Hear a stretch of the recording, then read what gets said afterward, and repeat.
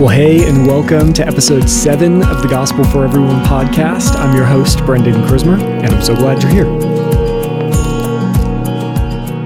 Well, on today's episode, Josh, Jason, and I sit down and we talk about why it's important to understand the authority of God, areas in which we compartmentalize our sin, and our duty when it comes to judging those both in and outside of the church. Remember, as always, if you haven't gone back and listened to Sunday's message, we highly encourage you doing that before you move on with this episode.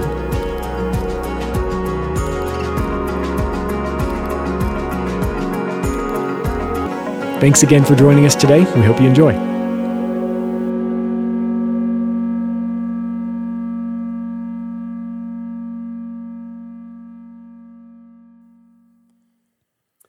Well, hey guys, how's it going? Well, I'm pretty good, Jason. How are you doing, buddy? I'm living the dream. Living the dream. Okay. Yeah. No, everything's good. Yeah. We made it out of the dark ages, and there's actual decent sports. So I don't know if we want to go sports. But Probably don't have to go sports again, but I feel like we ran that one out on the first episode maybe, but that's okay. Yeah. But we are into the other dark ages, though, which means it was still dark out when I got to church on Sunday morning. So that's the downside of the fall season. There's a lot of upsides to fall, but days are getting a little shorter. I will say I'm really excited, obviously, as somebody who just moved into the area and grew up here, and so I remember it, but we're not about to change time. We're not about to fall back or spring forward, all that nonsense. So those of you who are new to Arizona, it is glorious. Your clocks never move. It is the best thing ever. It's a simple life. But it will mess with your head that it doesn't get light until 7:45 in December. But then it gets dark at 6. So I feel like even if the time did change, it wouldn't really matter all that much because it would just get darker earlier. It is nice. It is a good thing not to change time anymore. So yeah, that it is. Yeah. What else is going on?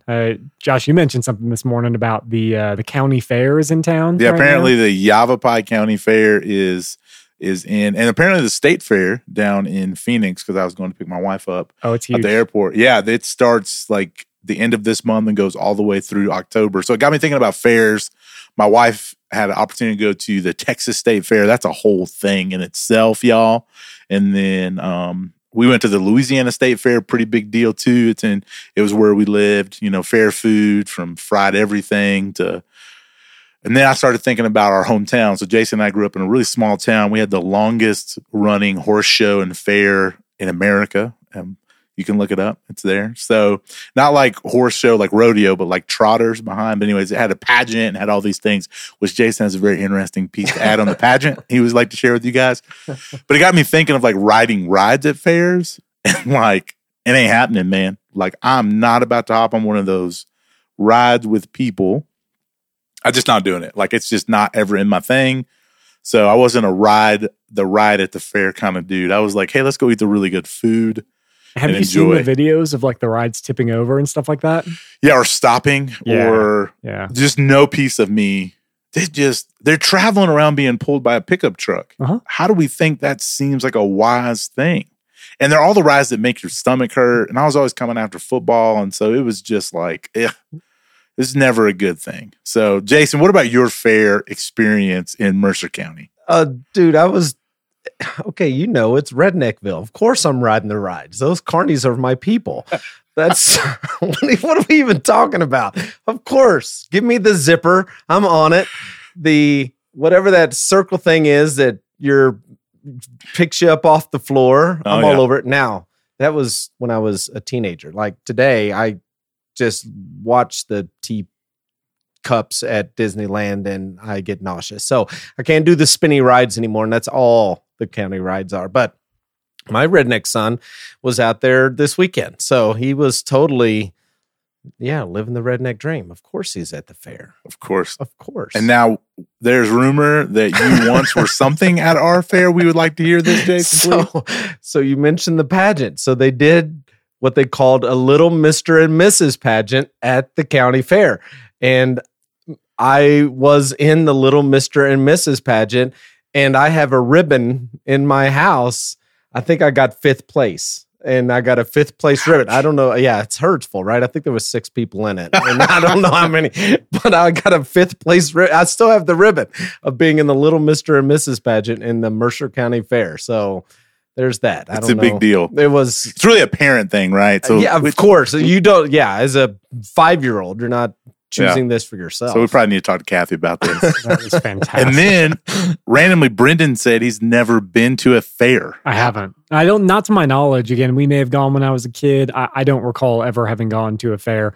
Though the Arizona State Fair is a big deal down in the valley. Which I'm thinking we need to do a family trip. We all 3 need to go down and take Brendan to experience. That's wild, right? Fried butter or whatever the thing is. I'm not a big fried foods guy. Well, you will be if you go to the fair. Okay. You've not had it right. That's the point. Is that it? That's what you have to do. So, like the closest thing I could think of to a fair that I would have been to, there's this big, if you're from the Chicagoland area, anywhere near it, then you know about the Taste of Chicago. It happens every year, and it's a big Navy Pier thing downtown. And that would be, like, in my mind, the closest thing that would have been to a fair. And then the other thing that I think of is, and I wonder if this contributes to me not going to any fairs growing up, but we moved, so from the city of Chicago, we moved north when I was young to the town of Gurnee, Illinois. And if you know anything about, the northern Illinois area, there's 2 things about Gurnee you probably know. One, Gurnee Mills Mall. It's like a massive mall in the area. And then the other thing is there's a Six Flags Great America in Gurnee. So there's this really cool, good amusement park there. So we do that fairly frequently. The holidays, we'd go around Halloween, and there was always a big thing there and that sort of thing. So I'm wondering if that didn't contribute. That makes sense. Yeah. Yeah. If we didn't have that. It feels a little safer. Definitely. Although, man, I've got some stories from Six Flags in Louisville. So is that right? It's probably another time for another pod. Maybe we do an outtake, but boy, I'm telling you. And then Kings Island, obviously, where we grew up too, right? So I guess the whole point is really this morning, there's 2 groups of people: those who ride the rides and those who don't. And so I can know a lot about you if you tell me which one you are. Well, and just to hit on what Jason, not to run this out any longer than we need to hit on what Jason mentioned a second ago, though, about, being maybe a little crossing the line of being the guy that rides the ride and being the guy that looks at it and gets a little nauseous. It makes me think of, the 3 of us, as well as some of our team, had an opportunity to go to Disney not that long ago. I think it was last October. We were in Southern California. We had a chance to go to Disney, and we did like one ride. And as we're looking around after we get off the first, I can't even remember what it was.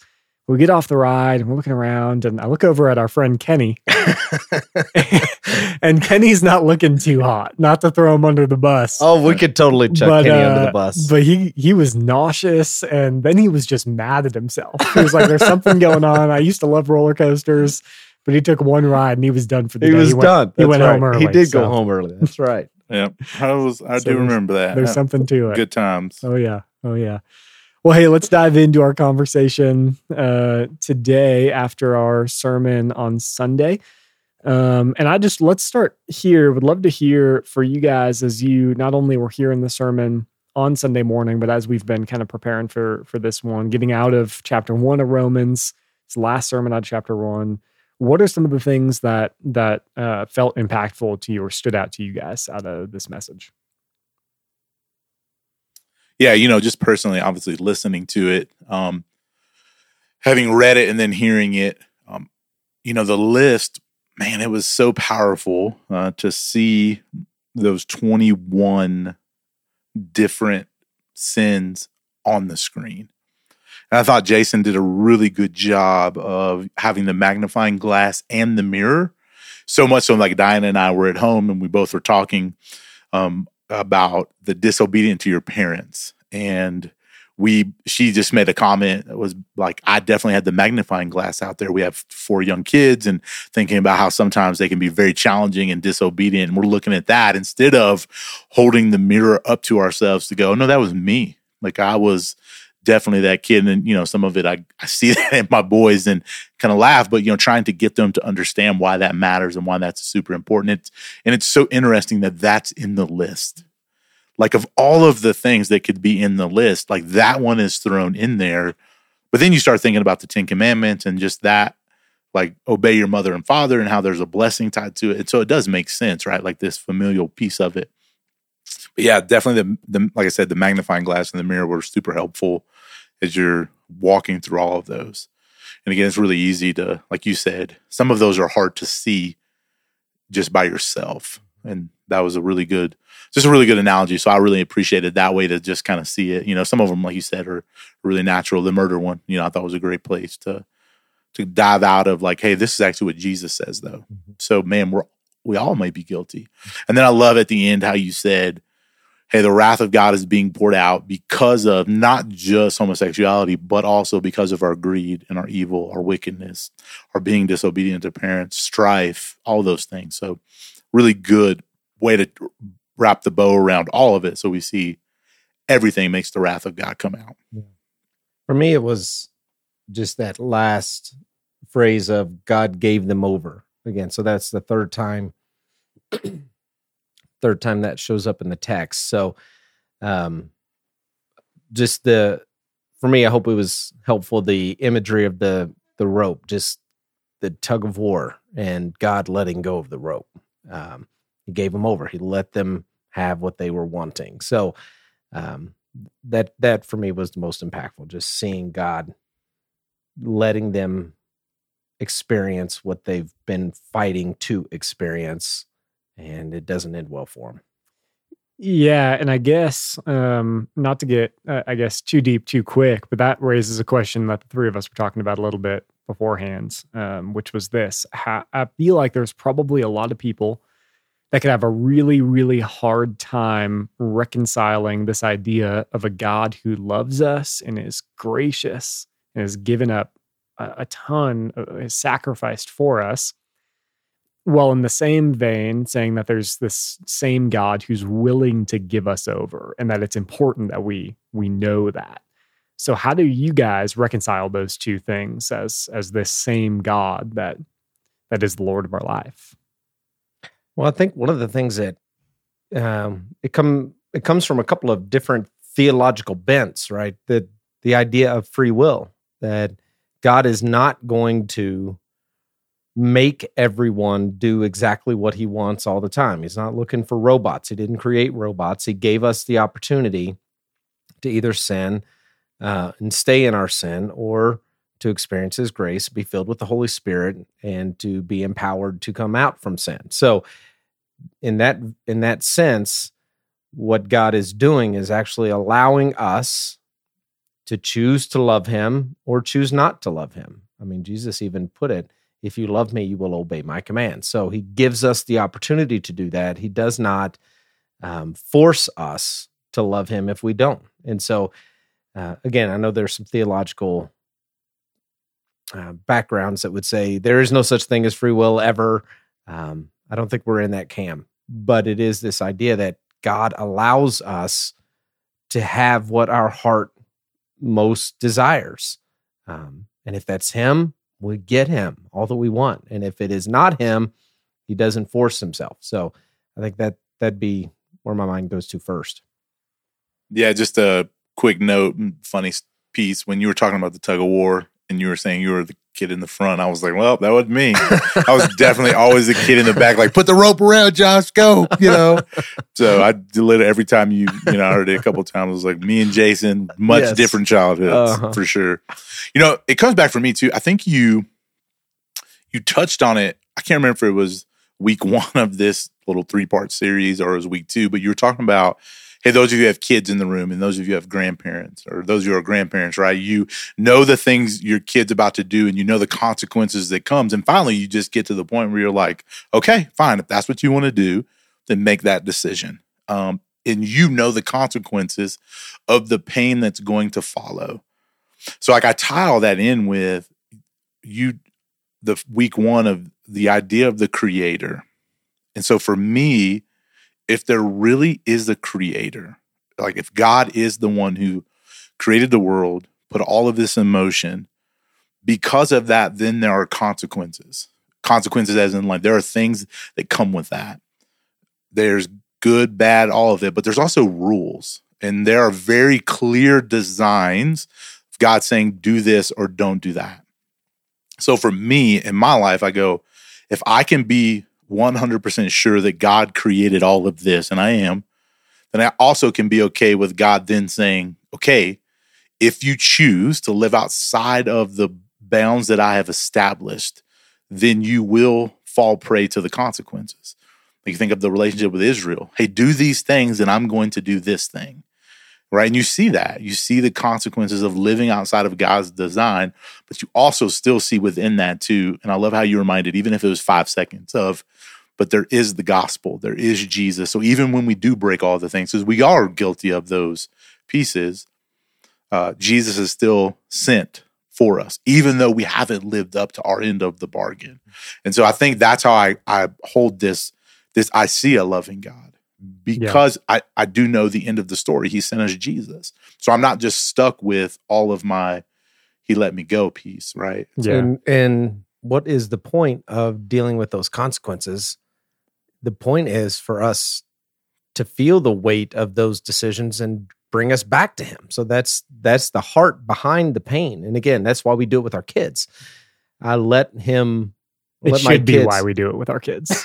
It should be. We let them experience some pain so that they learn to trust us and listen to us and not cross that boundary again. So that's the hope. And I think, again, that does speak to the father heart of God. Mm-hmm. Yeah, and that's where my mind went to, is essentially he's allowing the worldly suffering we'll experience as a result of our decisions, right? Like we all at home, we call those the natural consequences. If Porter does something dumb and gets hurt, it's like, buddy, that was a natural consequence of what you just, like jumping off the couch backwards, right? Yeah, you hit your head, of course. Of course. So he allows us to experience these things as a tool to turn us back to the goodness of living a life surrendered to him. That's the way that I've always kind of reconciled the difference. But so then I guess a second question on this, the thing that stood out to me was that, Jason, you mentioned, like, if you did your job half decent, like if you got a C-, then everyone walked out of the room, hopefully believing about themselves that they are fully sinful, right? There is something on that list, probably multiple things on the list of sins that Paul laid out and we laid out on Sunday, that they would fall into, right? Traps that they fall into regularly. So then the question that you raised is, hey, do we actually believe, and you raised it pretty quickly, do we actually believe that these sins, this list of things, are actually deserving of death? My question is, why does it matter that we believe that? Well, because if we don't actually believe that, this is what brings us to the place where we distrust God. It's like, because we want to put our morality above God's morality. How could God punish someone so severely for lying? And it's like, well, he's God. So the way I always try to think of it I think about it this way, that sin, and you guys have probably heard me say this before, sin is never about the sin itself. It's not about the person who is sinning. The consequence of sin is always related to the one who has sinned against. So always use this illustration. So let's think about lying for just a moment. Again, if I lie to a stranger who's walking up and asking me for directions and I purposely tell them to go the wrong way, what are the consequences of that? None. If I lie to you, one of you guys, as a friend, you come up and talk to me about something and I lie to you, there's some consequence. There's some trust that's broken and there's some pain there. If I lie to a cop, that's not good. That'll get you in trouble. You lie to your wife, it ratchets up. You lie to a judge, then that really comes with some consequences. You lied to a federal investigator, you could go to prison. Like the higher, the greater authority that someone has, the greater the consequence of lying to them. So you lie to your kids, you do it all the time, there's no consequences to that. you lie to a federal investigator, you're going to prison. It's the same exact sin. The issue of the sin is not the one who is sinning or even what they're doing. It's the one who is sinned against.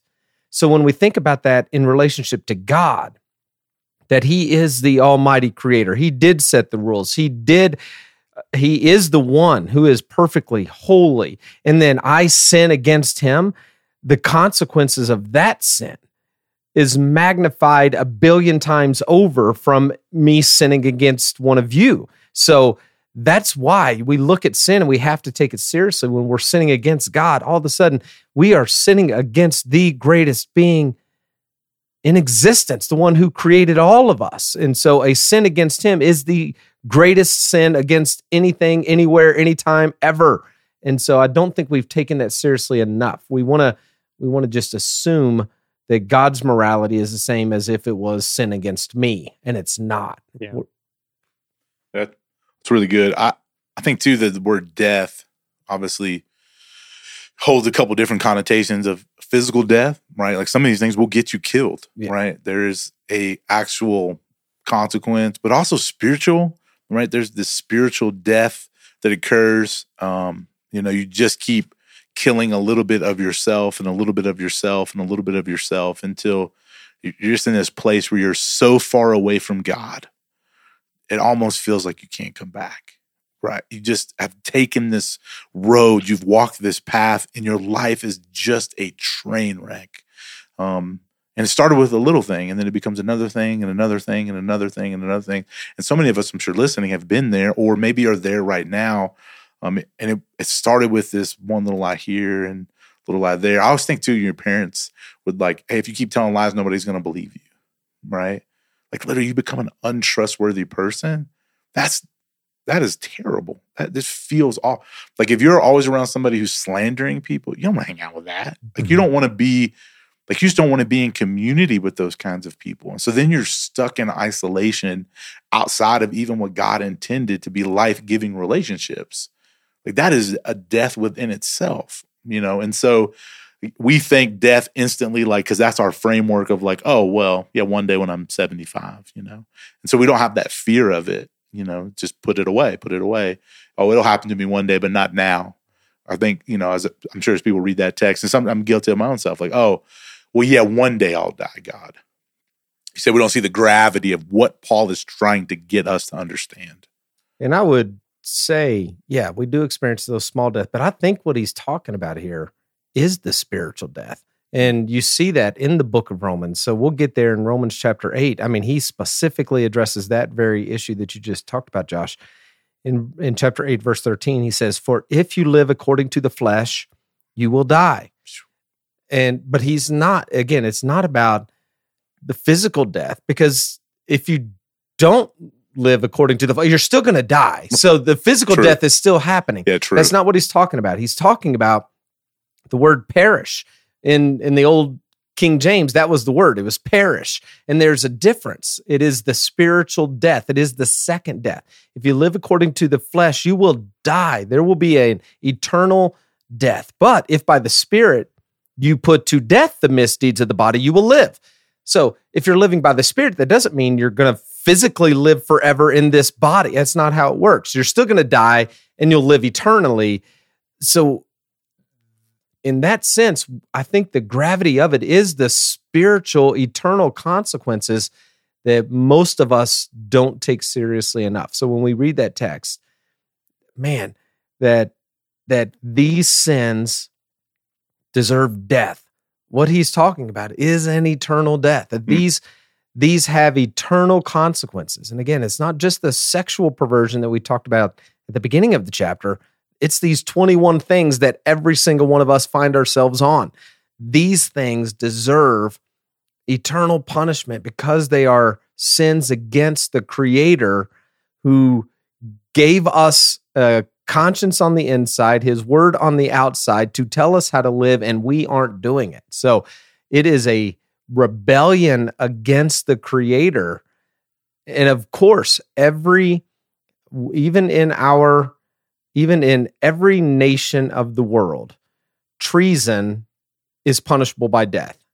Every nation in the world. When you go against the state or the king or the monarch, treason is always punishable by death. And when we decide that we're going to live a specific way that goes against what the King of Kings has told us to do and to live and to be, we are committing treason against the king. Of course, it's going to be punishable by death. Again, we just don't put it in that framework that he really is the greatest authority over all. We kind of want to make ourselves the authority. And maybe, too, it comes back to our kind of theological thinking, our worldly thinking, church thinking, whatever, of, this idea of grace, right? And we definitely talk about it a lot in churches, maybe not as much of wrath. We don't talk about that in churches, and we've kind of touched that on the podcast. But I think that probably has to have something to do with this then. Because I may read that passage, but I really go, well, man, I'm good. Like, Jason, Jesus loves me. I've said I'm in. Like I said, I believed. I've done the things. I get baptized. I even come to church. Man, I'm a pretty good person. So we may not even ever read that passage with a proper understanding of, oh, well, I'm good. I'll say the prayer at the end. I'm perfectly fine. So how does that play in? So what's the challenge then for us as believers? How do we rub up against that? How do we constantly fight that battle? Well, it should be a battle. And I think that's what you're struggling with. For many of us, it's not a battle. We don't struggle with it. Paul certainly did. Again, we're going to get to him in chapter 7, and he's going to say, man, I don't do the things that I want to do, and I do the things that I wish I wasn't doing, and who's going to save me from this body of death? And there is this struggle, and even Paul is, I think it's in 1 Timothy, he's talking about struggling with, in Philippians, like, man, I do not want to be the one who's out here preaching the gospel, and then I'm not living up to it, and I miss out on the prize that I'm helping other people get. I mean, he feels this tension of, I'm going to work out my salvation with fear and trembling. There is this sense of, man, it is not something to be taken lightly. I got to be in this thing, and that means to love him is going to be to follow him, and I want to do it the best that I can. Not that we're trying to earn anything. We can't do that. But, man, there is a tension, and it is a little bit scary when I talk to Christians who never feel that tension. That's a scary place to be.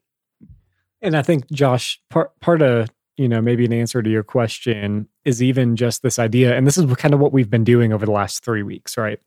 It's remembering as humans, as sinful, depraved humans, where is our natural order when it comes to eternity, right? It's not good. It doesn't look good in our sin.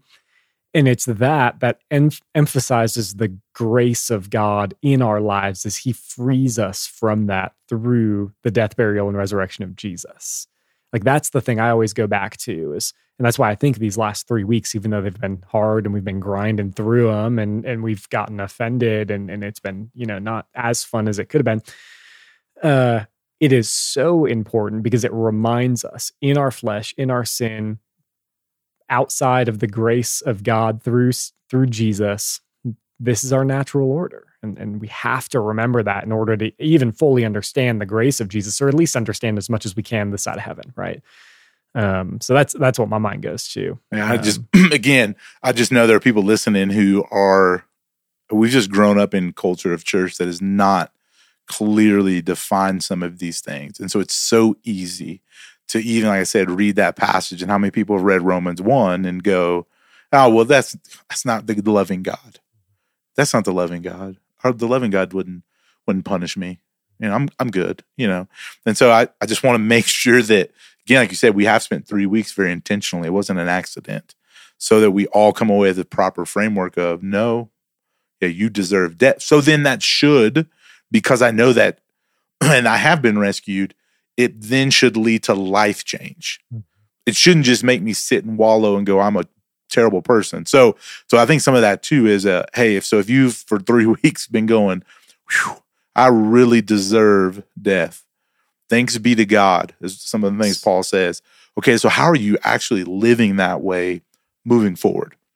How are you living this appreciation of this grace that you have been given? It's not enough to just go, oh yeah, thanks be God. Our lives should change because of this. We should actually be different people, those 21 things should begin to disappear. Yeah, I mean, Paul's life sure changed, right? When he Right. met Jesus. Yeah. That sure was a night and day difference. Yeah, 100%. So there's got to be some kind of transformation. Again, I just think putting it all together and like all these last 3 weeks is, again, if you haven't listened to the messages, listen to them all. Maybe listen to them all. Sit down one sitting, listen to all hour and a half of them. So you get that weight of what Paul is trying to drive to. Because again, it's not a message that we naturally hear. And when we hear it, we check out.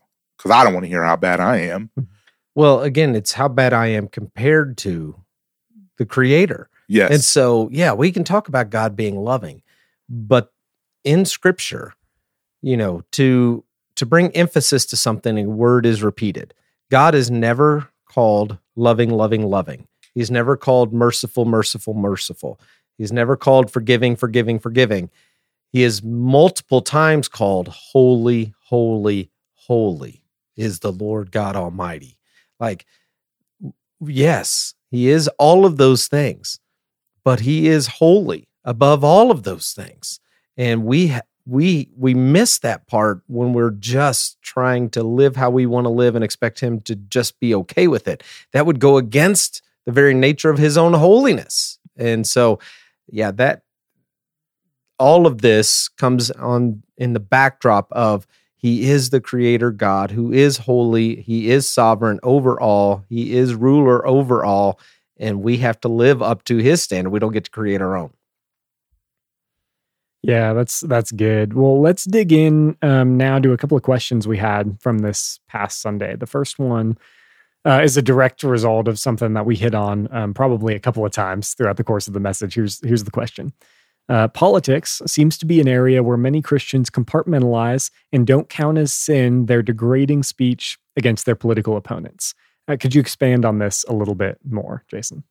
Yeah, obviously, I'm assuming this one came from my "Let's Go Brandon" comment. There was a little bit of unease in the room on that one, and again, this is one that we don't get to compartmentalize. We just got to call it what it is. It is slander. Like, it is. Nobody who is putting that sticker or flag in their yard, nobody's doing that to help win somebody to a political argument. Nobody's trying to educate someone on the economic issues of our day. Nobody's putting that out there to help talk about foreign aid distributions. Like, it isn't a conversation starter. It is simply used as an insult against a person, not policies,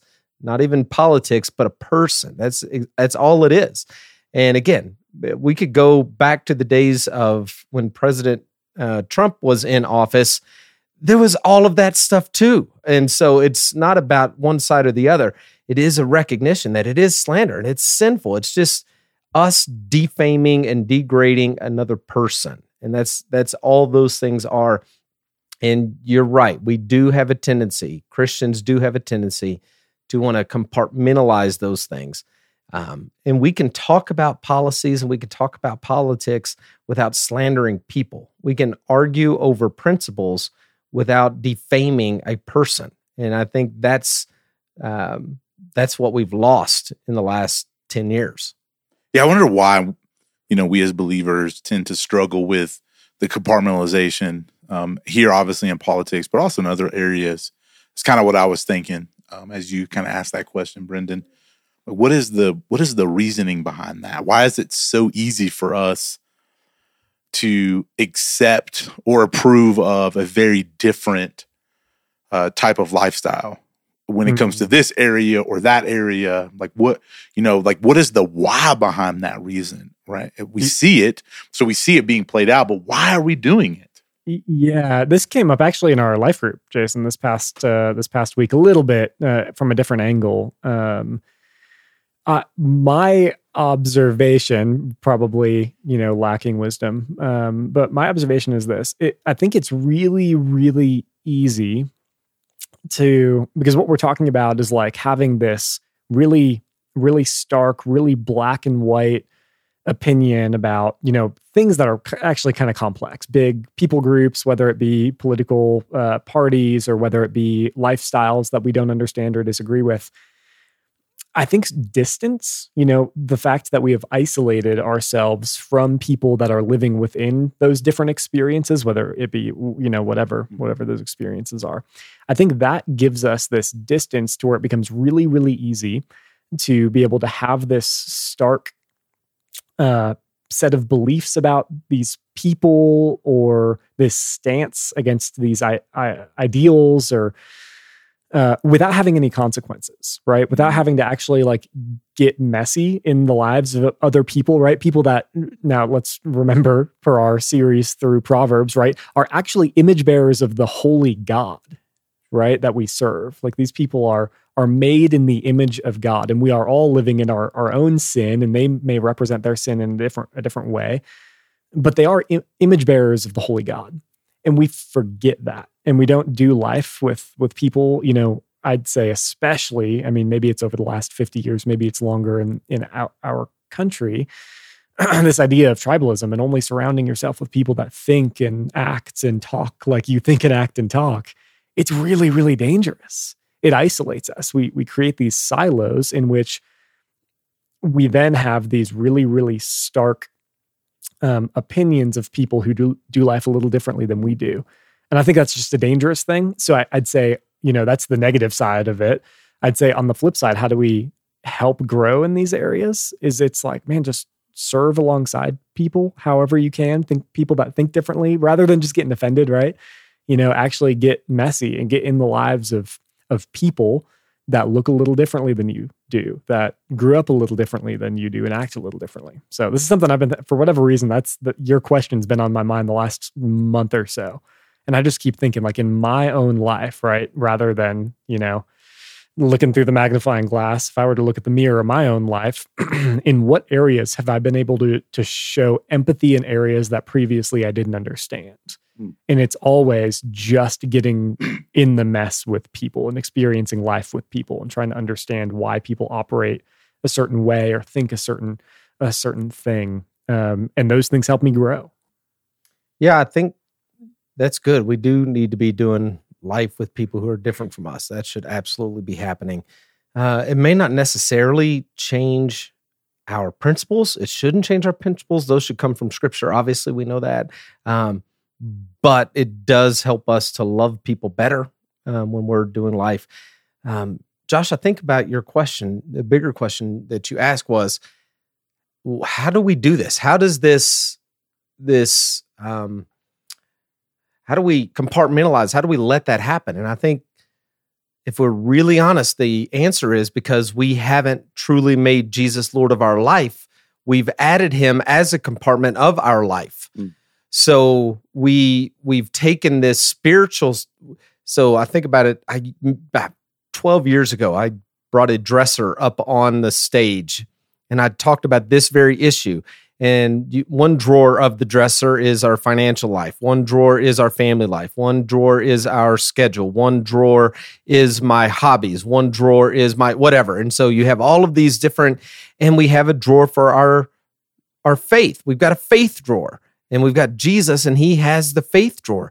But somewhere along the line, we've just given him the drawer. And so all of the other compartments, my political life, my financial life, my family life, my schedule, my sexual identity or pleasure or whatever, these are all different drawers, and one doesn't necessarily affect the other. And what I tried to say in that message was, Jesus isn't interested in being the drawer, he's the dresser. All of these drawers fit into him. He's not one of the drawers. So I think that's the biggest issue. It's easy to compartmentalize Jesus out of my political life or out of my financial life or out of my sexual life if I just see him as my savior. He's the one that's going to get me to heaven one day, but it doesn't affect how I live my life today. And so he has to be both the Lord and the Savior, the one who is over all of the drawers. He owns the financial drawer and the sexual drawer and the hobbies drawer and the family drawer. He owns all of these drawers. He is the hub. All of these are the spokes. They all flow out of him, not the other way around. So I think I think where we see this compartmentalization reveals that we have not made Jesus Lord over our entire life. Oh, that's really good. Thanks. Great answers. Yeah. Yeah. I think it hopefully helps people kind of work through. And again, it obviously gives them a very clear takeaway. So if I'm seeing I'm very different here than I am here. Why is that? Yeah. And what can I do? And again, how do I see people? Because really the call is you're supposed to just love people. That's the call. Yeah. Right. And so how do we do that? Yeah, 100%.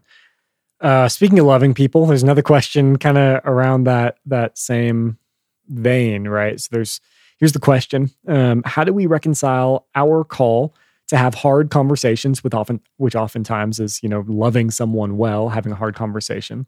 So how do we reconcile our call to have hard conversations with believers living outside of obedience to God? How do we reconcile that on one side with a text, 1 Corinthians 5, verses 9 through 13 on the other side? So let me read that text, and then we'll talk about where we may, see through a couple other texts how to kind of navigate what this looks like. So 1 Corinthians 5, chapter 5, verses 9 through 13 say this. It's Paul speaking to the church in Corinth. He says, I wrote to you in my letter not to associate with sexually immoral people. Not at all to say people of this world who are immoral or the greedy and swindlers or idolaters. In that case, you have to leave this world altogether. But verse 11 continues to say, but now I'm writing you that you must not associate with people who claim to be brothers and sisters, but are sexually immoral, greedy, an idolater, a slanderer, a drunk, or a swindler. Do not even eat with such people. So I think the heart of the question is how, in one breath, do we try to have these conversations that lead people to Jesus or obedience to the word, but in the other breath, we're being told, hey, don't even associate with these people actually. So how do you guys reconcile that? Yeah, I think I love 1 Corinthians chapter 5.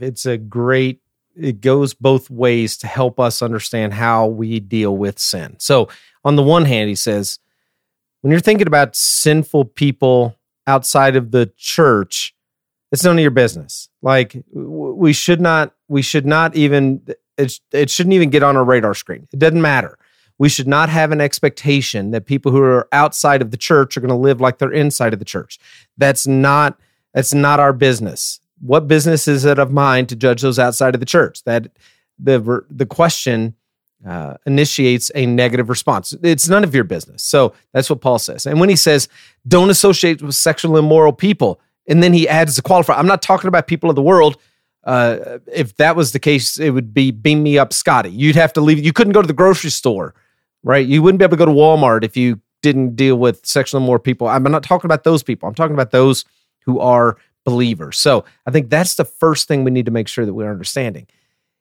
When we're dealing with sin, we have to only worry about, it is our responsibility to worry about that within people in the church who are our brothers and sisters. So if you are living with or working with people who are outside of the church, they do not claim to be Christians, it's not your responsibility to judge them into the kingdom and tell them how bad they are. We just want to help those people learn to love Jesus, help them learn to surrender to Jesus. Then Jesus and the Holy Spirit can help them as they're working through the sin issues. So we're not trying to get people perfect by not sinning. That's not our responsibility for those who are outside the church. Now, for those who are inside the church, what is the responsibility that he's talking about? It is this picture of getting them to a place of repentance. So if they're not repenting, if they're living in such a way where they say, I'm following Jesus, but their life does not reflect that, he says we do have a responsibility to do something about that.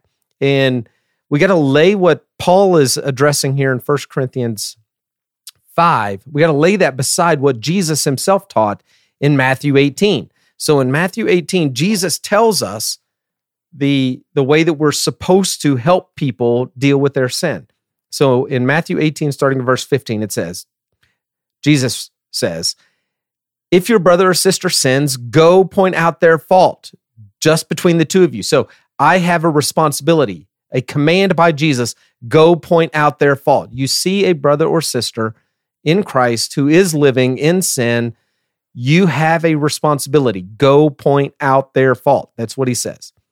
If they listen to you, you've won them over. So that's the end of the thing. If they say, oh my goodness, I can't believe you're right. You're right. I'm doing this thing and I shouldn't be doing it. I'm so sorry. And I repent and I change. He says, that's great. If they listen to you, you've won them over. But if they will not listen to you, take one or two others along. So you go, they don't listen, they don't repent. They say, buzz off, don't care. You take two or three others and you go and you have the conversation. Look, we all three see this thing in you and you're not living to the standards of Jesus that you claim to be following. It says if they still refuse to listen, tell it to the church. And if they refuse to listen even to the church, treat them as you would a pagan or a tax collector. Treat them as you would an unbeliever, which doesn't mean that we just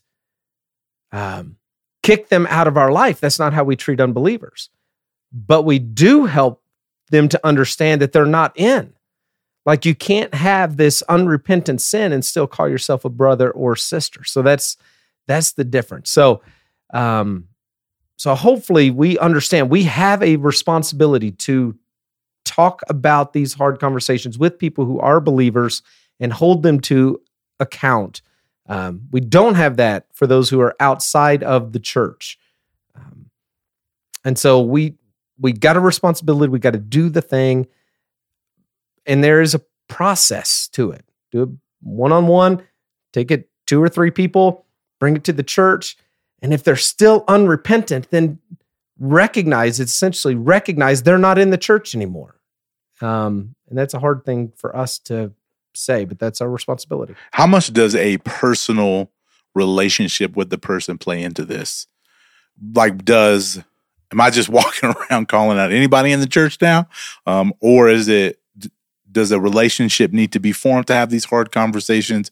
How do we go back and forth with that? Oh, I think when we say, if they're a brother or sister and we know them to be a brother or sister, I think it's our responsibility, whether we know them or not. 100% is going to be more effective if we know them.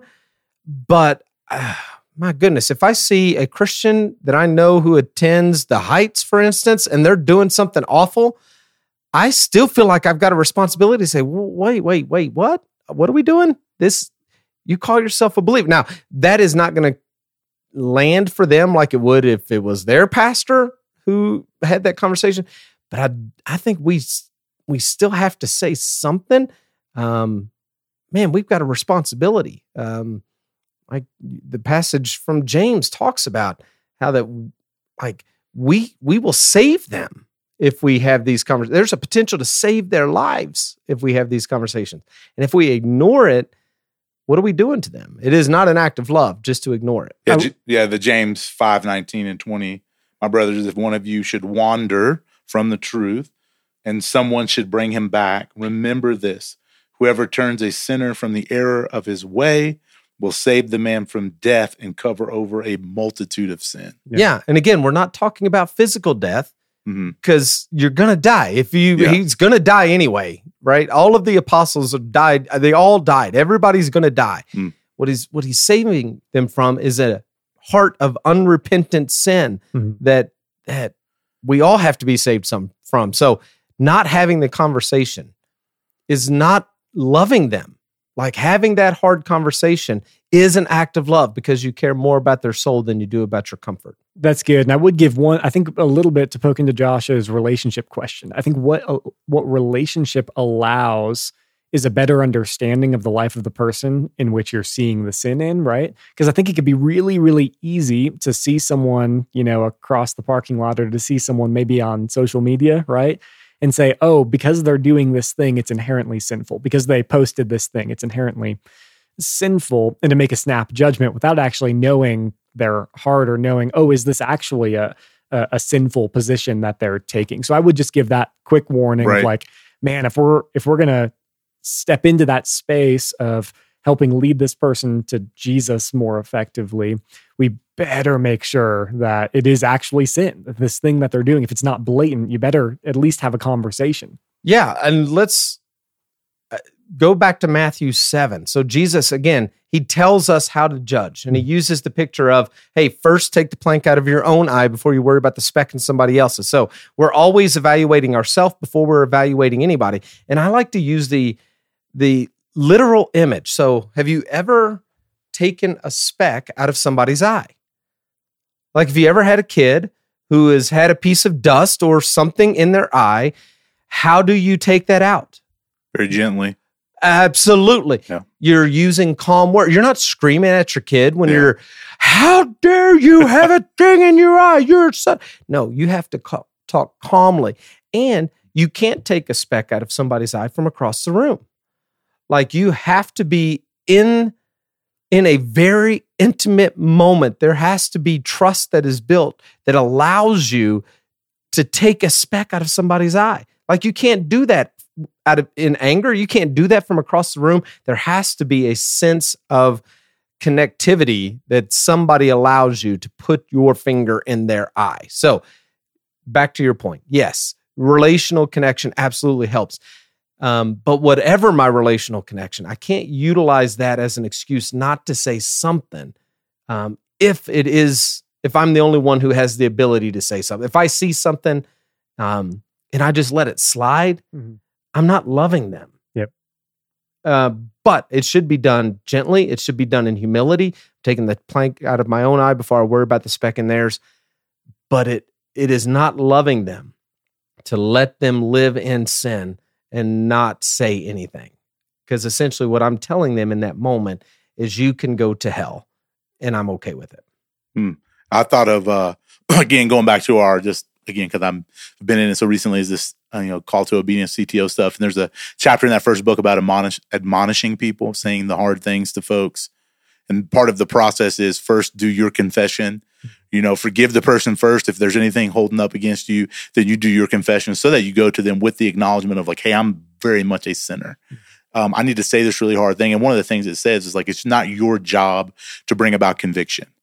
But if you feel the Holy Spirit is prompting you to have the conversation, probably means you need to have the conversation, right? So that was definitely a great piece. So again, those of you who are group leaders, you can pull that chapter out this week and have that, use that as a backdrop to, hey, how do we have these hard conversations when we see sin? The second thing that kind of driving this is, so I thought of our conversation we had right before this. So people that we see with the flags, people that we see with the Let's Go Brandon stuff, how do we as believers, and the other things, right? But that one's just obviously a part of our conversation. We need to be having those conversations, but I think so much of our culture, because I thought of strife in here, there's so much tension, even as believers, like you were saying, man, we just can't even have conversations anymore.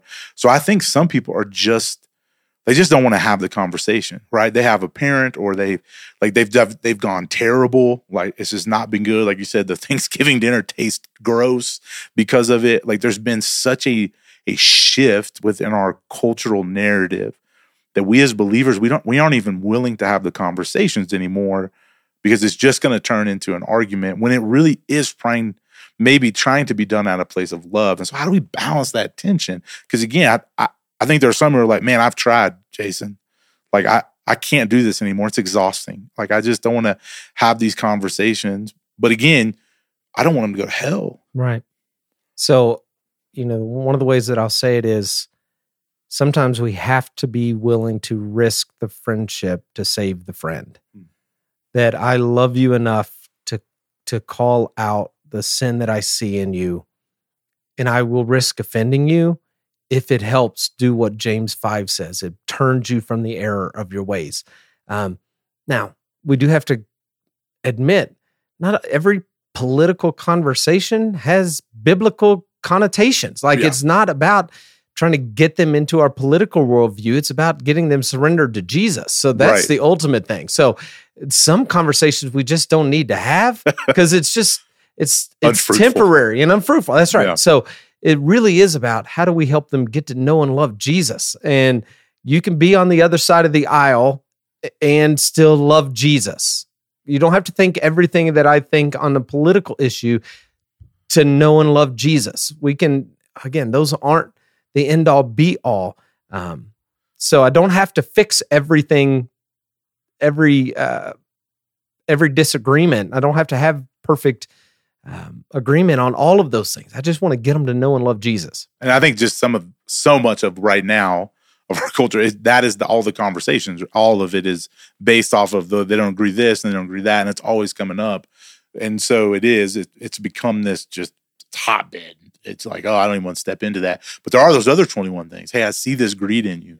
Hey, man, the choices you're making, the 17 vacations and the 3 vacation homes, or the way in which you talk. Like, man, I saw, like you said, the smile when you heard about so-and-so's life falling apart. Hey, what is that? Like, what's really behind that? Again, but I think so much of our lack of being able to have conversation across the board has really put a lot of believers in this place. We're not doing what Jesus is telling us to do anymore, because we hear the judging, the Matthew 7, and instantly, how many of you listening went, oh, no, only God can judge me? How many people think that? How many people are believing that? And so because of, again, just our lack of ability to have a really good conversation with people, there's so many things that we're just not helping other people see. And we're not doing what Jesus has told us. We've allowed culture to now influence our church and our conversation, because you read through the New Testament and all of 1 Corinthians is one giant hard conversation that Paul is having with the church there in Corinth. And he didn't shy away from it. But again, we look at 2 Corinthians, we see that love piece. And so that's what I just thinking through when this question is, we just have not done a great job as the church in this. Oh. Yeah, so Jesus doesn't tell us not to judge. He tells us how to judge. And again, we know that because in 1 Corinthians 5, Paul actually says about sin that's addressed specifically in 1 Corinthians 5, I have already passed judgment on this person. Like, he's already done it. It's past tense. I've already passed judgment. Like, we are commanded to judge one another for the sake of their own souls. That's what James tells us. So we have to be willing to have these conversations, and they are best done in relationship. Yeah, 100%. And I think circle back to this 1 Corinthians text. It's so important that we recognize who it is that Paul is talking to. I think throughout this entire conversation, that's what stood out to me was Paul's talking about people with unrepentant hearts that have likely rejected the Matthew 18 process of pure judgment, right? And then he's saying, after all of this, right? After all of this work of all the things you're called to do, then don't associate with these people, right? If they're wolves within the church in sheep's clothes, that's what I'm reading through in this. So. But even at the end of that, I'm gonna flip to it real quick. I'm sorry, I wasn't there yet. But I love as you turn to that, I love how you said treat them like an unbeliever. And again, how are we supposed to treat unbelievers? That's right. We still should have them a part of our life. I don't know if I've ever had anybody draw that piece out. That's such a good. I was sitting there and I was like, man, that's a really good. That's a really good reminder. Like, I'm not supposed to just be like, well, I'm done with unbelievers. Get away from me. Right. I don't want anything to do with you. No, I'm still supposed to love them too. But you help them understand you're not in. That's the thing. There's consequences. So.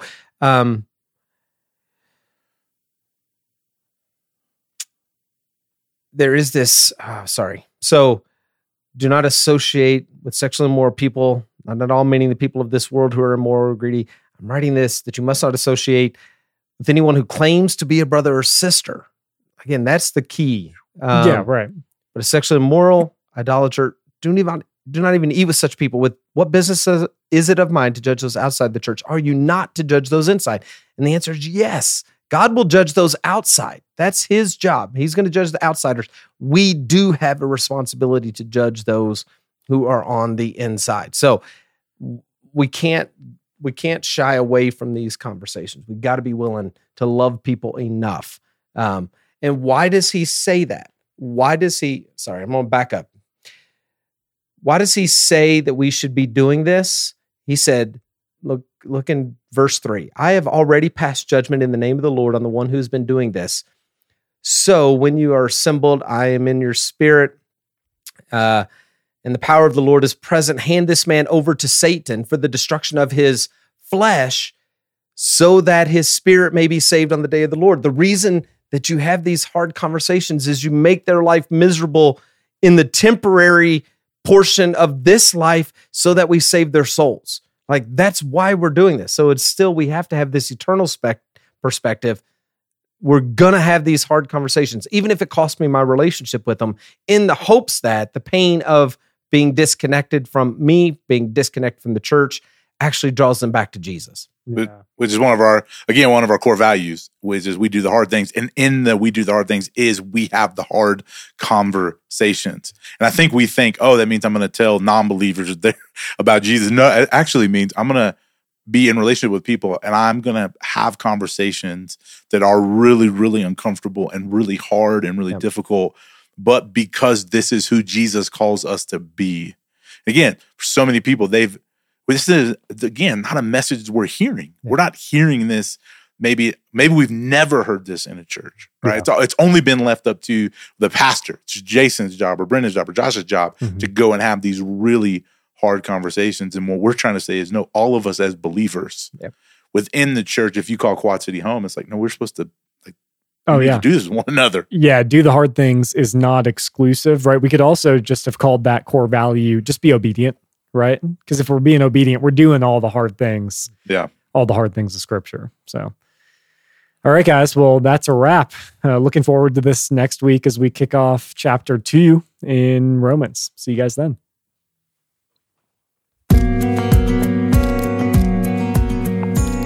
Amen. Well, we hope that conversation helped flesh out some questions from our message on Sunday and gave you a little more understanding around the text that we covered this past week.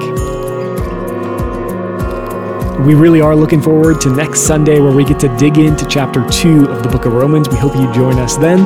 Can't wait to see you soon.